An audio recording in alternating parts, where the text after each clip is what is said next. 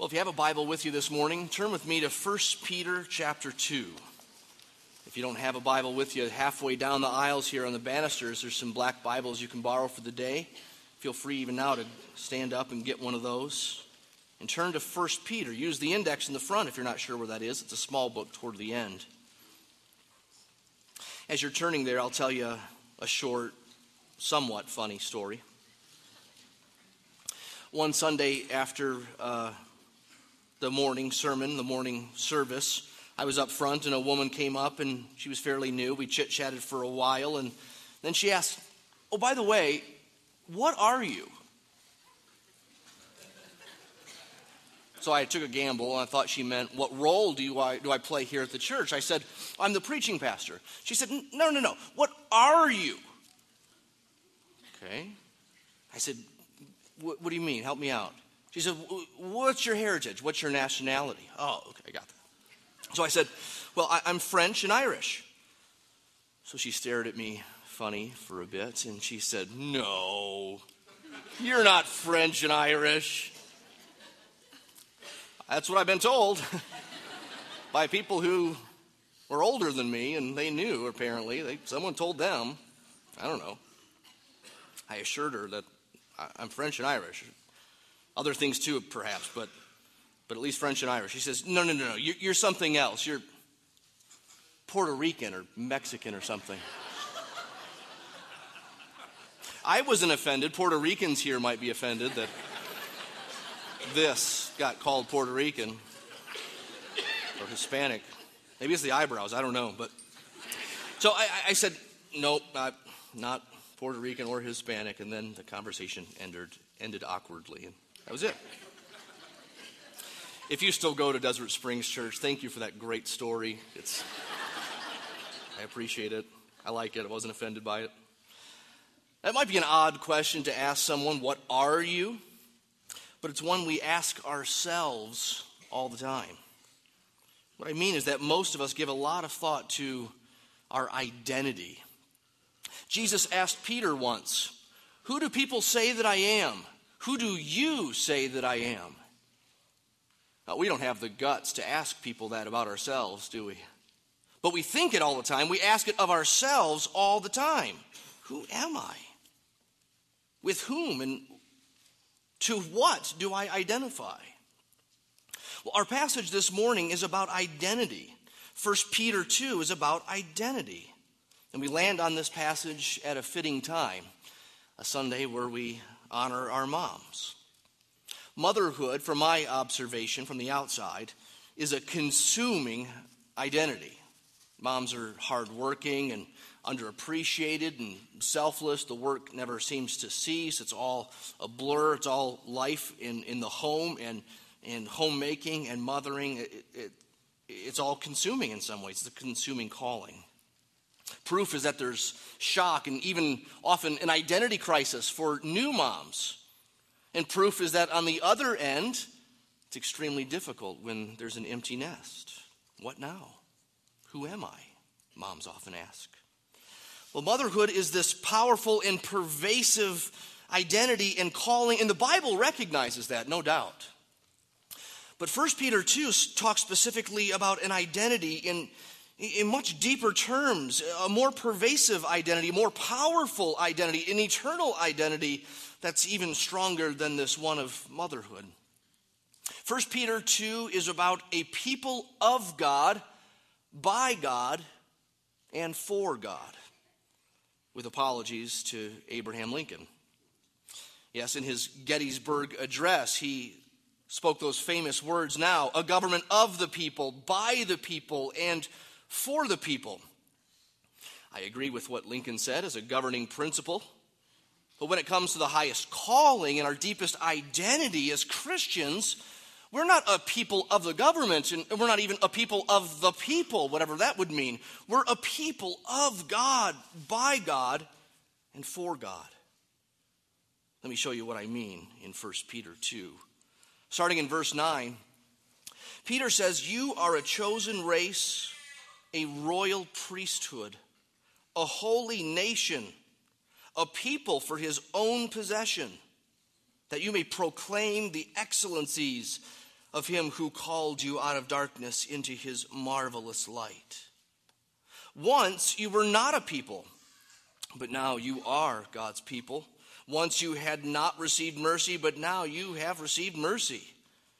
Beloved, I urge you, as sojourners and exiles, to abstain from the passions of the flesh which wage war against your soul.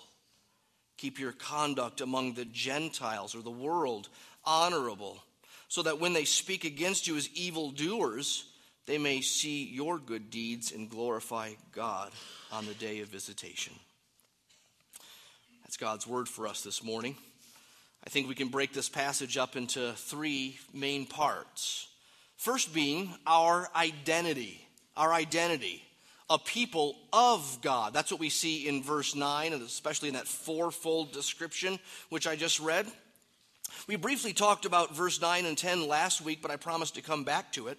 I said last week that even back in verse 4 and 5 and following, and then into verses 9 and 10 and following, Peter's tapping into the Old Testament vocabulary, using terms and concepts from the Old Testament, but he's injecting them with rich significance, almost new meaning or further dimensions. He's showing us a further, deeper realization of these terms and concepts as they were found in the Old Testament. And so it's rich with Old Testament history. And most of these four things here in verse 9 flow from Exodus 19. First, a chosen race. It's not just a group of people, but a race, a people, a kind, a group. Exodus 19:5, God said, "You shall be my treasured possession among all the peoples, for all the earth is mine." Even though all the earth is the Lord's, all the people are God's people in a sense. He owns them. He made them. They're his. But God, in his wisdom, and according to his plan, made one nation out of one man. And by the time you get to Exodus, it's no longer one man, but it's a massive group of people. But they're under Pharaoh. They're in Egypt and in slavery there. So in Exodus 19, God is now collecting his group of people. He's codifying that group of people. And all through the Old Testament, from Genesis on, God keeps reminding this group that they are his, my people. He keeps saying over and over, just find a Bible search engine or a Bible program or a Bible website and search in quotes, my people. It's so many, it's amazing. Now Peter takes that Old Testament language, that ethnically specific language of the Old Testament, and he applies it to Christians. Gentile Christians, Romans even, or we could say to Jews and Gentiles.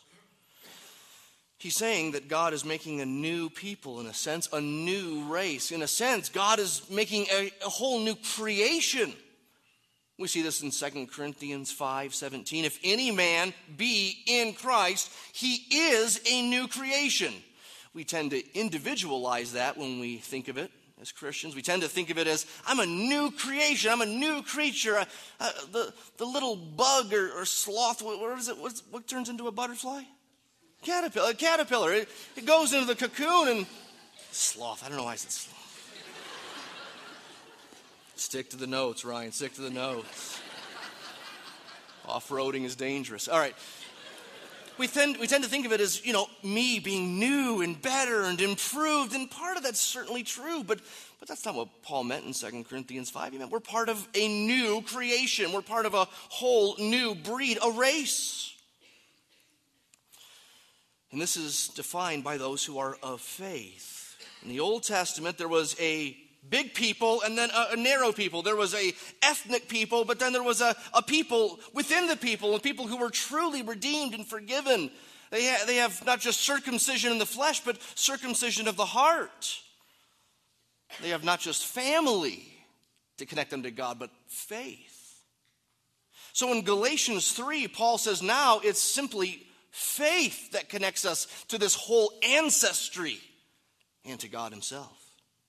He says in verse 7 of Galatians 3, it is those of faith who are the sons of Abraham. You think the sons of Abraham are just those who came after him in this giant family tree? No, now it's defined by faith. So later on in the chapter, Paul says there's neither Jew nor Greek, there's neither slave nor free, there's no male and female. You're all one in Christ Jesus. And if you're Christ, then you're Abraham's offspring, heirs according to the promise. That's a chosen race. Peter also says we're a royal priesthood. This also comes from Exodus 19. Exodus 19 says, "You shall be my treasured possession among all peoples, for all the earth is mine. And you shall be to me a kingdom of priests and a holy nation," a priesthood. Now, why is it in Exodus 19 that God says that all of his people will be priests? Isaiah 61 also says so. "You shall be called priests of the Lord." In the Old Testament, there were capital P priests. There were professional priests who worked at the temple, who did the sacrifices, yes. But yet, there's also a sense in which all of God's people were priest-like. Think of what it means to be a priest in the Old Testament. They had to be holy, pure. They were near to God. Priests lived at the temple. The Levites weren't given a share of the land. They didn't need it. God was their inheritance. They had a house, the temple. They were near to God. They were God's chosen, these priests. The professional priests of the Old Covenant all came from that one tribe, the Levites. So if you were born from one of the other 11 tribes, you didn't grow up thinking, someday I might grow up and be a priest. I'm going to work really hard, get good grades in my Hebrew class, and I'll be a priest someday, maybe. No, it wasn't possible. It was by God's sovereign designation of one tribe that there would be a people of priests. You didn't apply for priest school. You were born into it.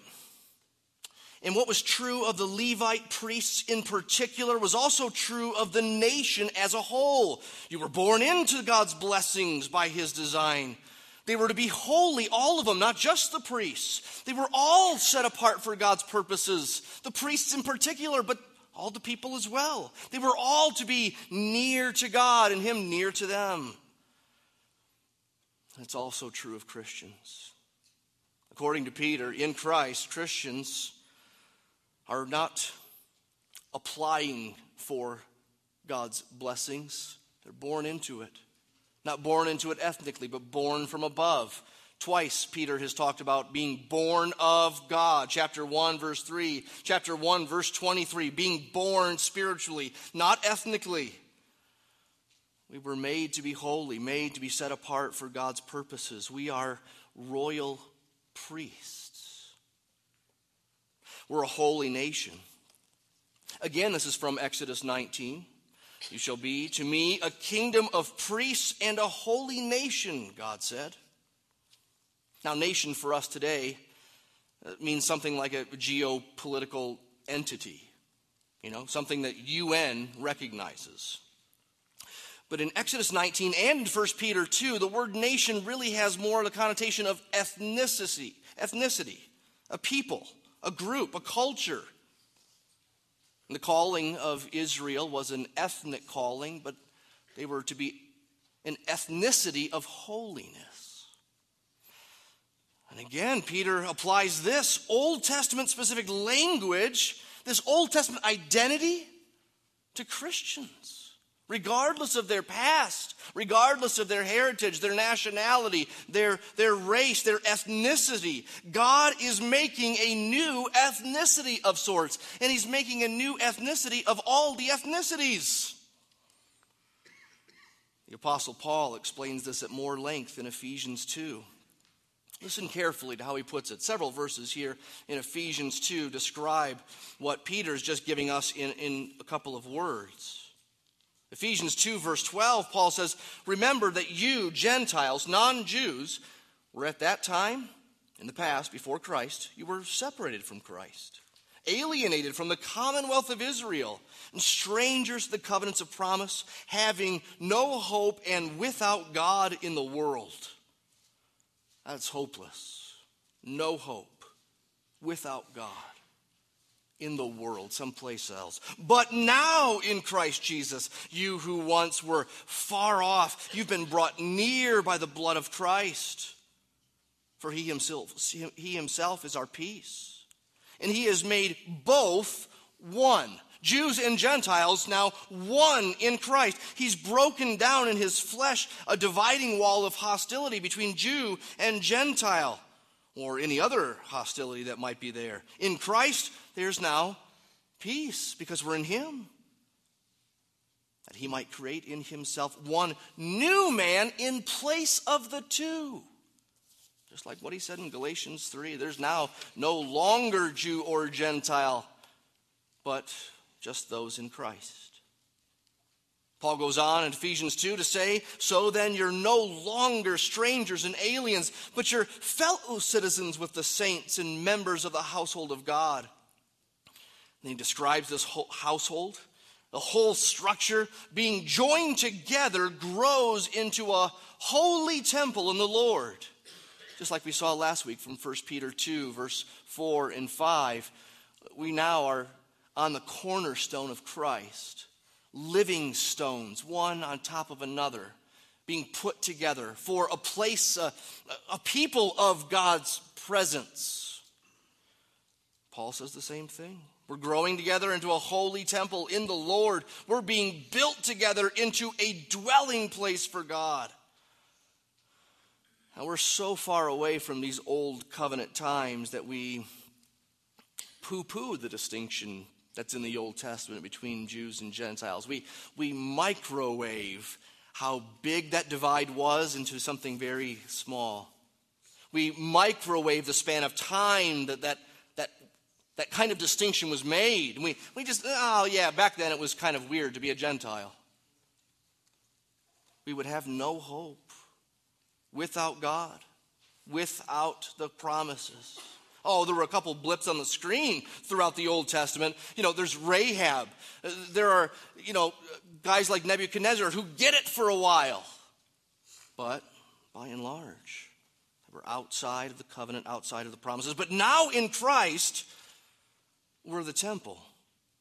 In the old covenant, uncircumcised Gentiles couldn't go into the temple. Not just the Holy of Holies, no one could go there, but they couldn't go into the courts of the people. There was a penalty of death for an uncircumcised Gentile going into the temple. But now, in Christ, you can not just go to a temple, you can be his temple. It's unthinkable. Again, he's making a new people out of all of the peoples. So Revelation 5 tells us how it all will end. Will end with praise to God, to praise to Jesus, because by your blood you ransomed people for God from every tribe and language and people and nation, and you've made them a kingdom, a people, a nation, a race, and priests to our God. Isn't it neat how the Bible seems to just fit together? Like there's one author behind it all these different authors, and yet somehow the teaching is connected and consistent. And then Peter says, we're a people for his own possession. Again from Exodus 19, you shall be my treasured possession among all the peoples. We Christians in Christ, because Christ is treasured, because he's the choice and precious cornerstone, we're accepted. Not just accepted, but in the family. We're his. We've been bought. Similar to Israel being rescued from slavery in Egypt, so we too have been ransomed. As we saw in chapter 1 of 1 Peter, you were ransomed from the futile ways, not with perishable things such as silver or gold, but with the precious blood of Christ. Having ransomed us, he set us free, but not free to ourselves. Free to him, free from sin, free from guilt, free from judgment. We're now his, though. We're his. We're his people. That's a good thing. What does it mean when we say we're his people? Or what does it mean when Peter says, using that Old Testament language, we're now a new race, we're now a new nation, we're now a new people group, a culture? Well, think of ethnicity. What does it mean when we share an ethnicity with others? It's a shared story, perhaps. A shared history. A shared identity. Maybe many shared traits. Many shared ideals. It doesn't mean that we're all exactly the same, that there isn't any uniqueness one person to another. Today, especially in the U.S., we don't like corporate identities. We don't like labels being put on us. We like to emphasize our individuality. We like to think that we're the one and only snowflake that's made like me. And we are, right? We all have our own individual DNA code, unless you're an identical twin.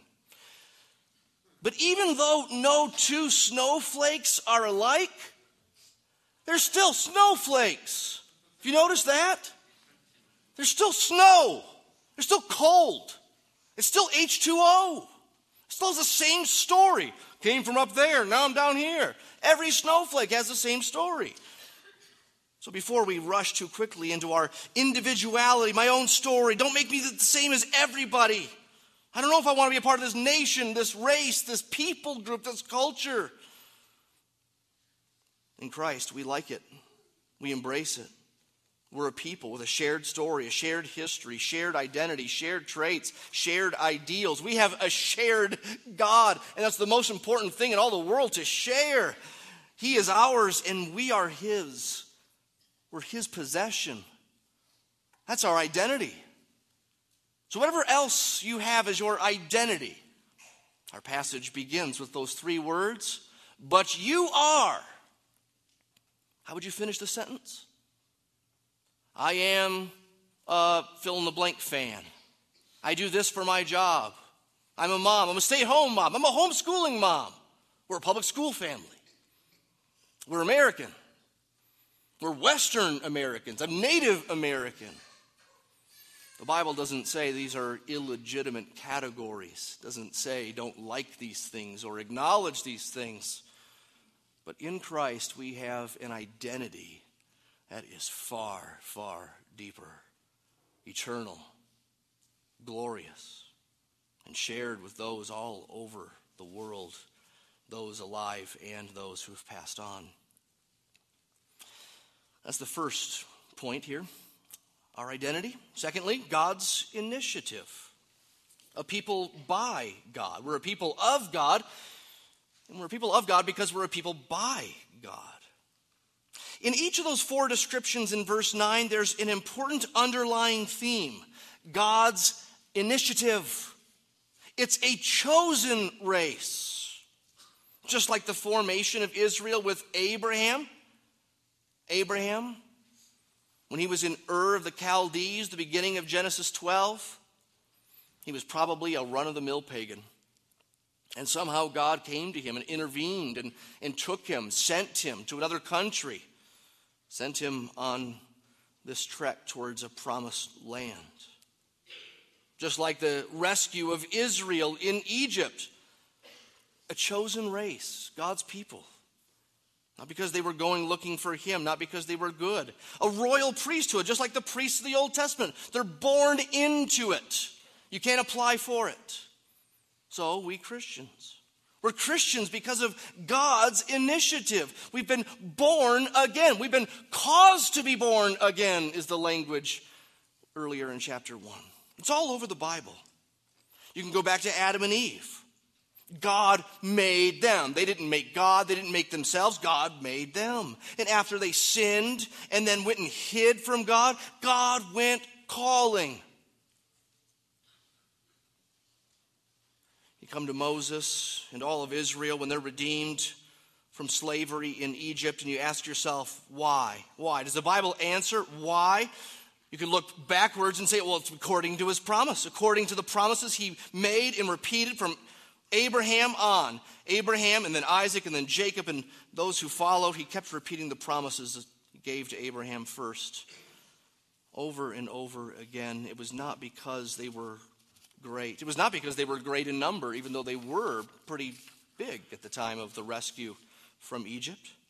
In Deuteronomy 7, Moses said, "You're a people holy to the Lord, set apart to the Lord our God. For the Lord God has chosen you to be a people for his treasured possession out of all the peoples in the face of the earth. But it was not because you were more in number than any other people the Lord set his love on you and chose you. For you were the fewest of all peoples.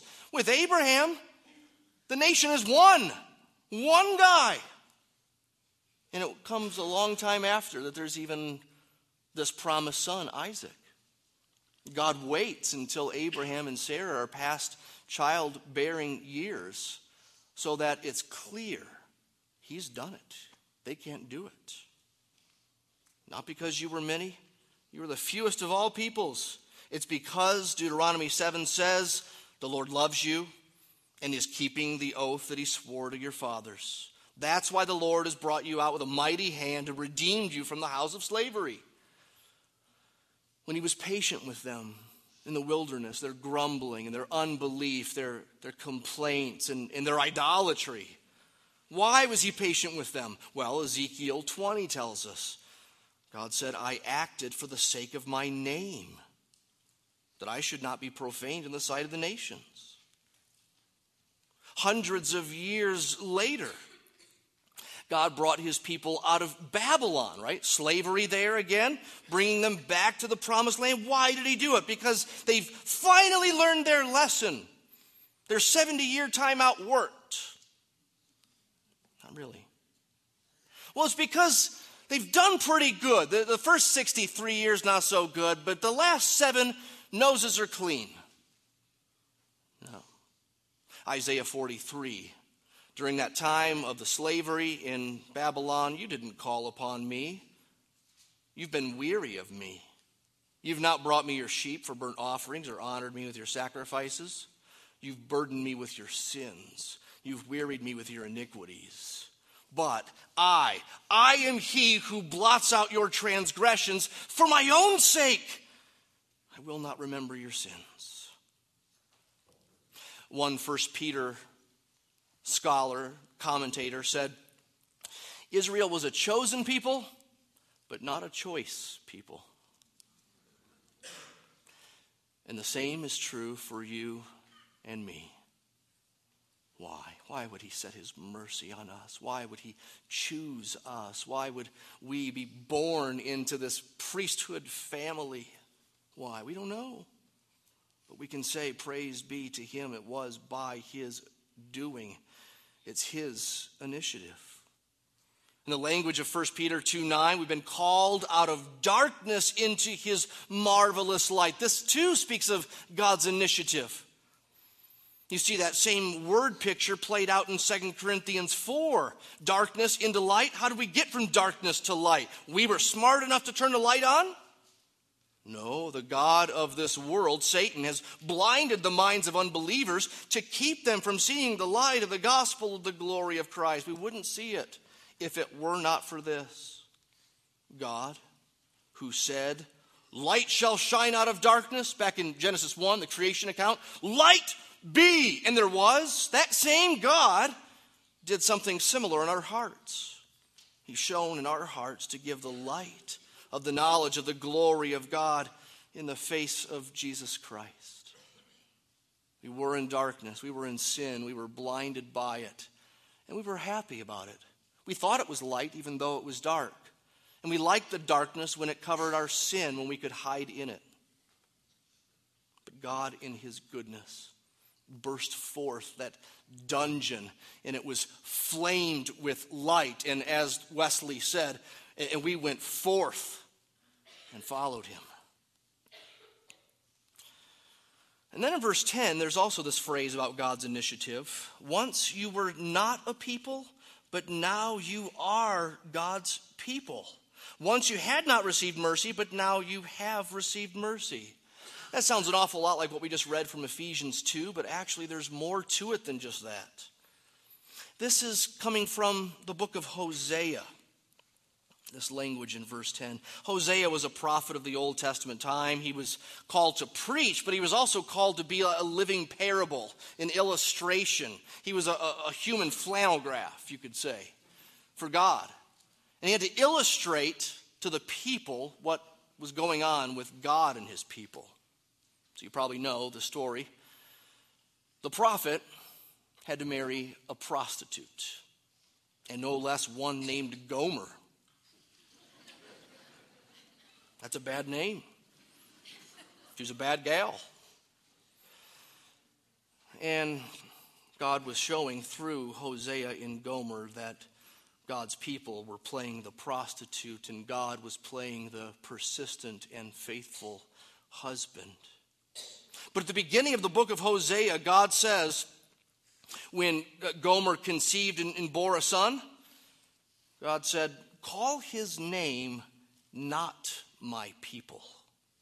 For you are not my people, and I am not your God.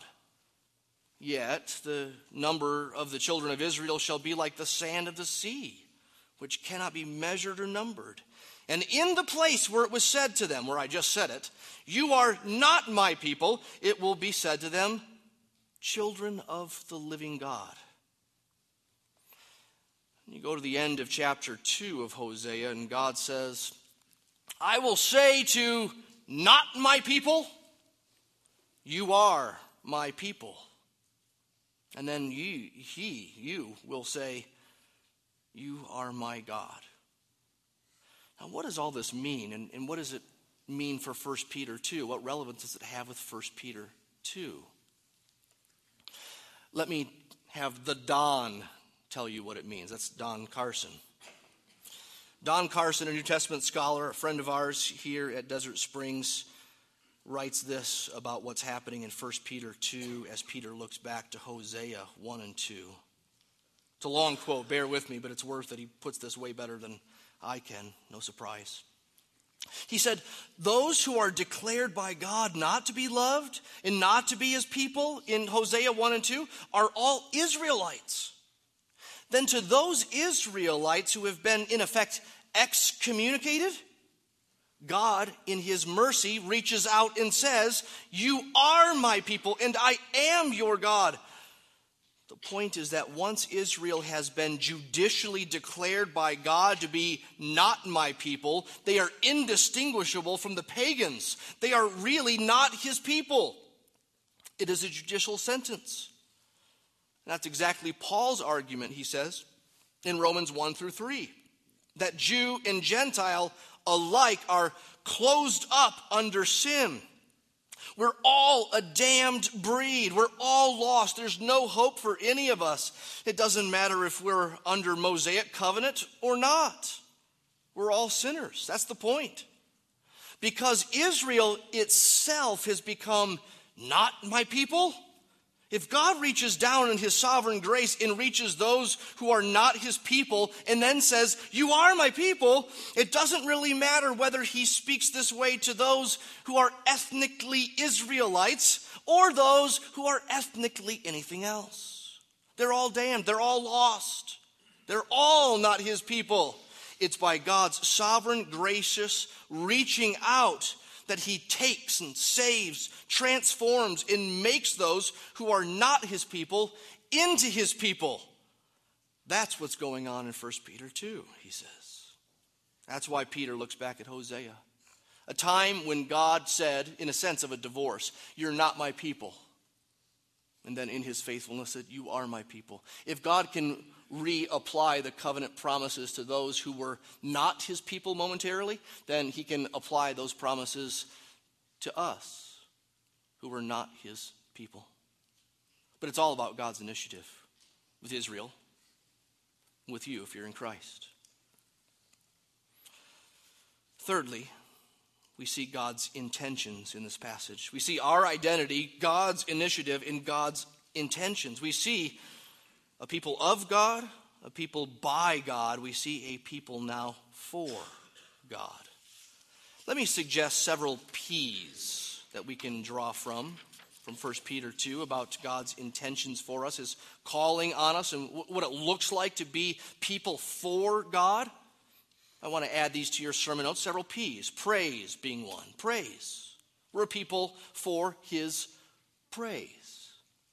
Really, that's something left undone from last week. Remember back in verse 5, Peter said, you yourselves are like living stones. You're being built up as a spiritual house. You're a holy priesthood to offer spiritual sacrifices acceptable to God in Jesus Christ.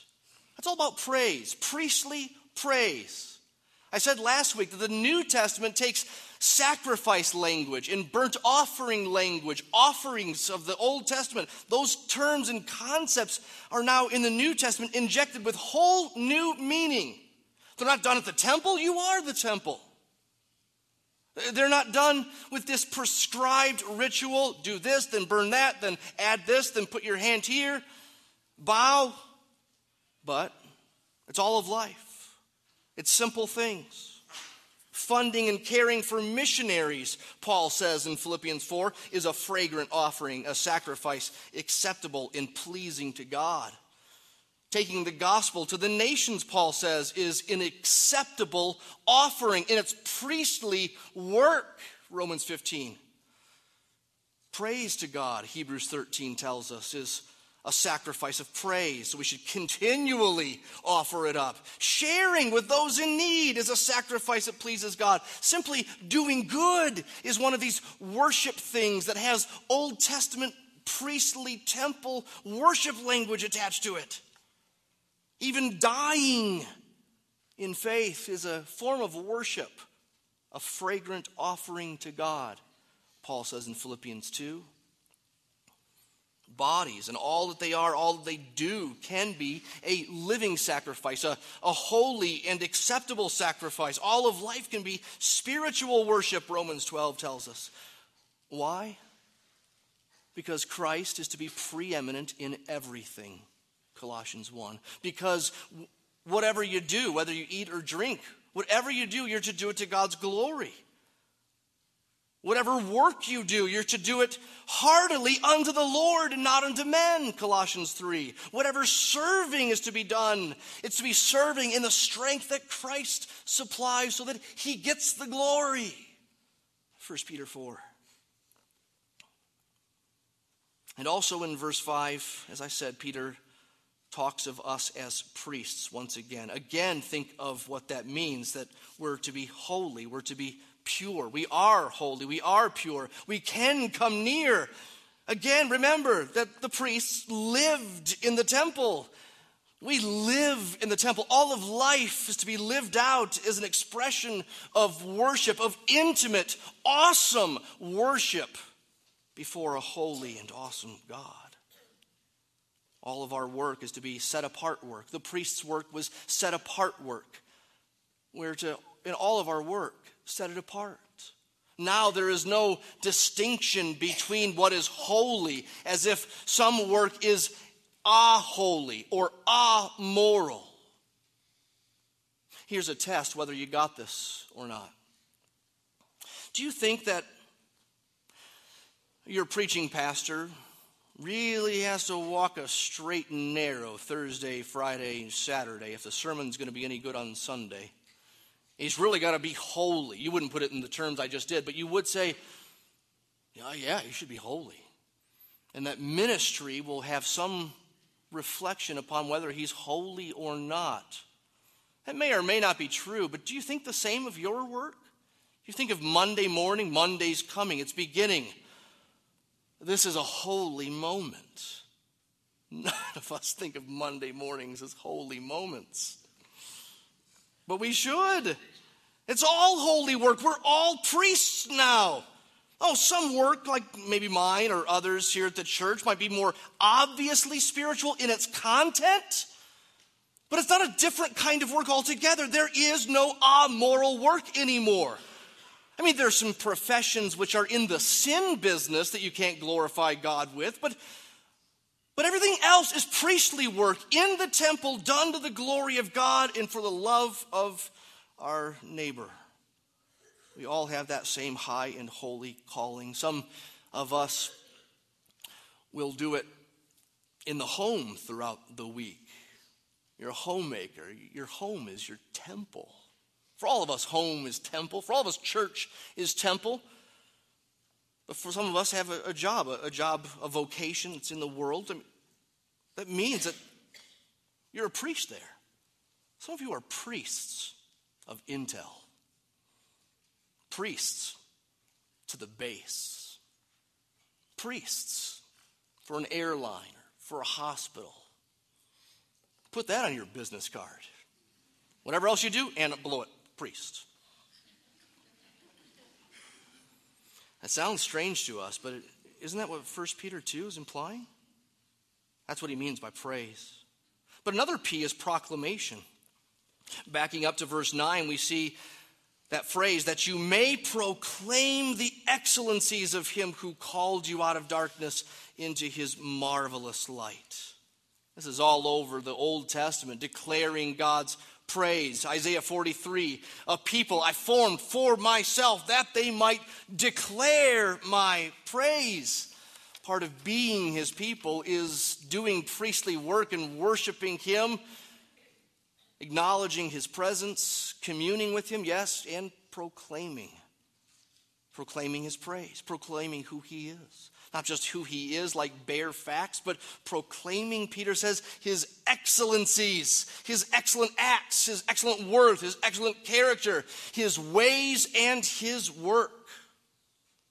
And really the praise and the proclamation are mingled here in 1 Peter 2, like they are in so many Psalms.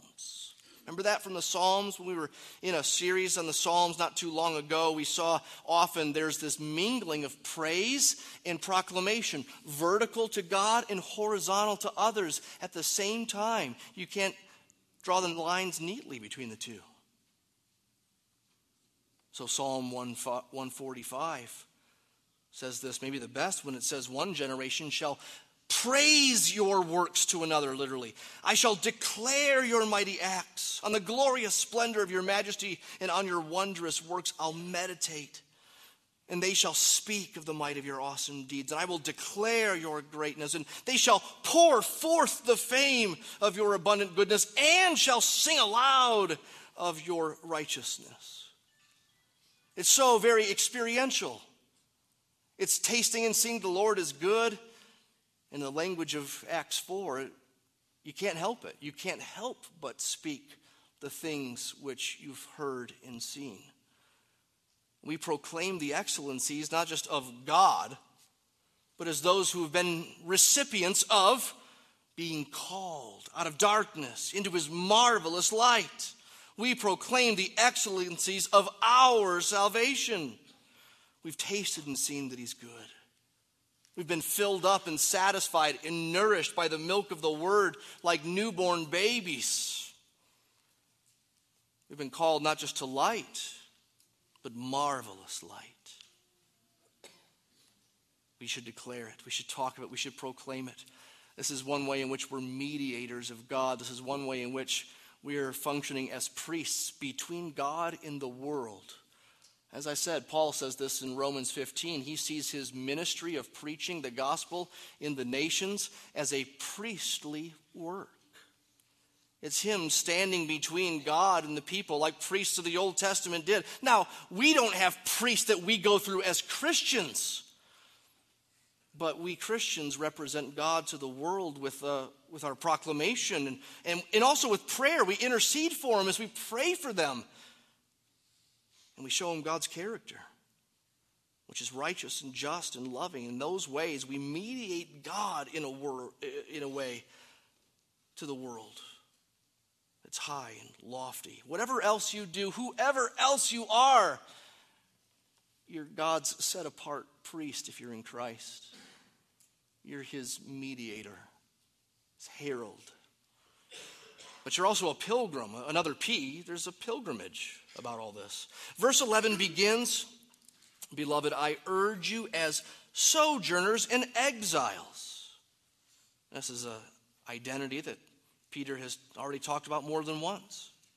Sojourners, exiles, travelers, people on the way. We are people between two worlds. We have one foot in this world, and somehow, spiritually speaking, mystically, we have one foot in the world to come. And one day we'll go to him. One day we'll be like him. One day his work in us will be complete. Those he justified, he'll one day glorify. And even right now, our citizenship is there. It's in heaven, from which we await a Savior, as Paul says in Philippians 3. Pilgrimage, we'll talk more about that next week. Another P word, though, is purity. I urge you, he says in verse 11, to abstain from the passions of the flesh, which wage war against your soul. Peter's already talked about this. In chapter 1, he says, be holy like God is holy. He calls you, be holy as I'm holy. Be like him. Leave aside that old self, the passions of the flesh. Here, he says, abstain from those passions. Leave them alone. They wage war against your soul. Peter is clear. The problem is not just out there. As pilgrims and strangers, we're not just trying to survive or get by or be alone with God and just commune with him. We got to work on self. And we work on self in part with the world in mind. So another P, it's not a great P, but you can't have another letter after so many P's, is purpose. We're a people with purpose. Purpose in relation to the world. Verse 12, keep your conduct among the Gentiles honorable, so that when they speak against you as evildoers, they may see your good deeds and glorify God on the day of visitation. Live thoughtfully in this present world. Live honorably. Live like Jesus, humbly, sacrificially, lovingly, justly, righteously. The world is watching. And the hope, amazingly, is not that you would just endure, but that they would see your good deeds even as they speak evil against you, and they would believe. They'd be rescued. They would join us in salvation and in God's worship. If you're not a Christian, hear how that speaks to you. Look at God's word. Look at God's people. Oh, the people are not perfect, but hopefully true Christians will show something of the truth of the Bible and the gospel. Get to know a Christian that's thoughtful and careful. Will show you things in God's word and probably show you something of a changed life that may evidence that God has done something miraculous, unusual. This is one of those, of a different race, a peculiar people. Let me wrap this all up with just a couple minutes here, coming back to this thing of identity. Who are you? What defines you? Our passage began with those three words, but you are, and how would you finish the sentence? If you're a Christian, it is clear who you are. It is amazing privilege. It is amazing power that God brought about these realities in our lives. And these identity markers, you could say, trump all others. Whatever else we are a chosen race, a people for his own possession. We're a royal priesthood. We're part of a temple. We're being built together. So a mom's identity is or should be dwarfed by all these great identities of 1 Peter 2. It's a high calling, motherhood is. Not like this, though. It's underneath these. These are subsuming and consuming. It's not just moms, but a woman's identity is or should be eclipsed by these. Earlier, Ron prayed for our ladies here who haven't yet been able to bear children, infertile.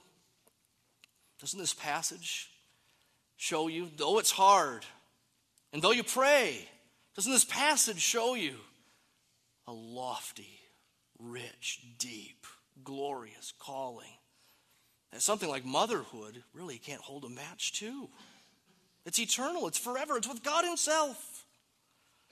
The thing of parenting points to the greater reality of God as Father. The picture can't be better than the thing itself, the thing to which it points. You might be unmarried or widowed or abandoned by a husband or beaten by a husband or sexually abused or of marriable age with no suitors knocking at the door and none in sight. God is your God. God is your identity. Teenagers, get a grasp of this. Whatever else anyone says about you at school, God is your God. You are his people. This changes everything. What can they do to me? Adult men who are tempted to think that your identity is wrapped up in work or resume or paycheck or level of salary or stability or muscle strength or how far you can ride your bike. These are all identity markers for us, aren't they? Let God be God. We're priests, men. We're in the temple. We do his work. We're a people of God and by God and for God. Let me close by reading these words in Deuteronomy, and I ask you to hear these very personally if you're a Christian. Summarizes so much of what we've talked about this morning. In Deuteronomy 10, it says, "To the Lord your God belong heaven and earth and all that's in it. Yet the Lord set his love on your fathers and chose their offspring after them, you above all peoples. The Lord your God is God of gods and Lord of lords, the great, the mighty, the awesome God. He executes justice for the fatherless and the widow. He loves the sojourner.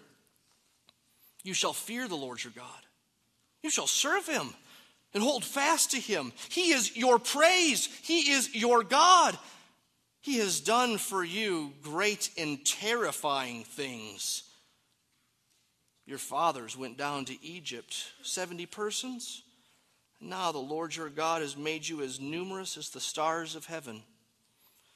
And fast forward several thousand years, he's made us as numerous as the stars of heaven from every tongue and tribe and kindred and nation in Christ for his glory." Father, we thank you for your word this morning. We thank you for these truths, and we pray they would hit us in power and in sweetness. That you'd cut and convict where that's needed. You would heal up and make sweet where that's needed. Most of all, we need you. We need you to save us. We need you to comfort us. We need you to strengthen us. We need you to lead us. We need you to be you. And we thank you that you will. We thank you that all these promises and all these needs that we have find their yes and amen in Christ. You've already done it. You are doing it. You will do it, and you will bring us to yourself. One day you'll free us from these bodies. You'll give us a whole new body and a whole new creation. And forever and ever we will behold your glory. Lord, make us strong pilgrims in the meantime. Thank you and praise you in Jesus' name. Amen.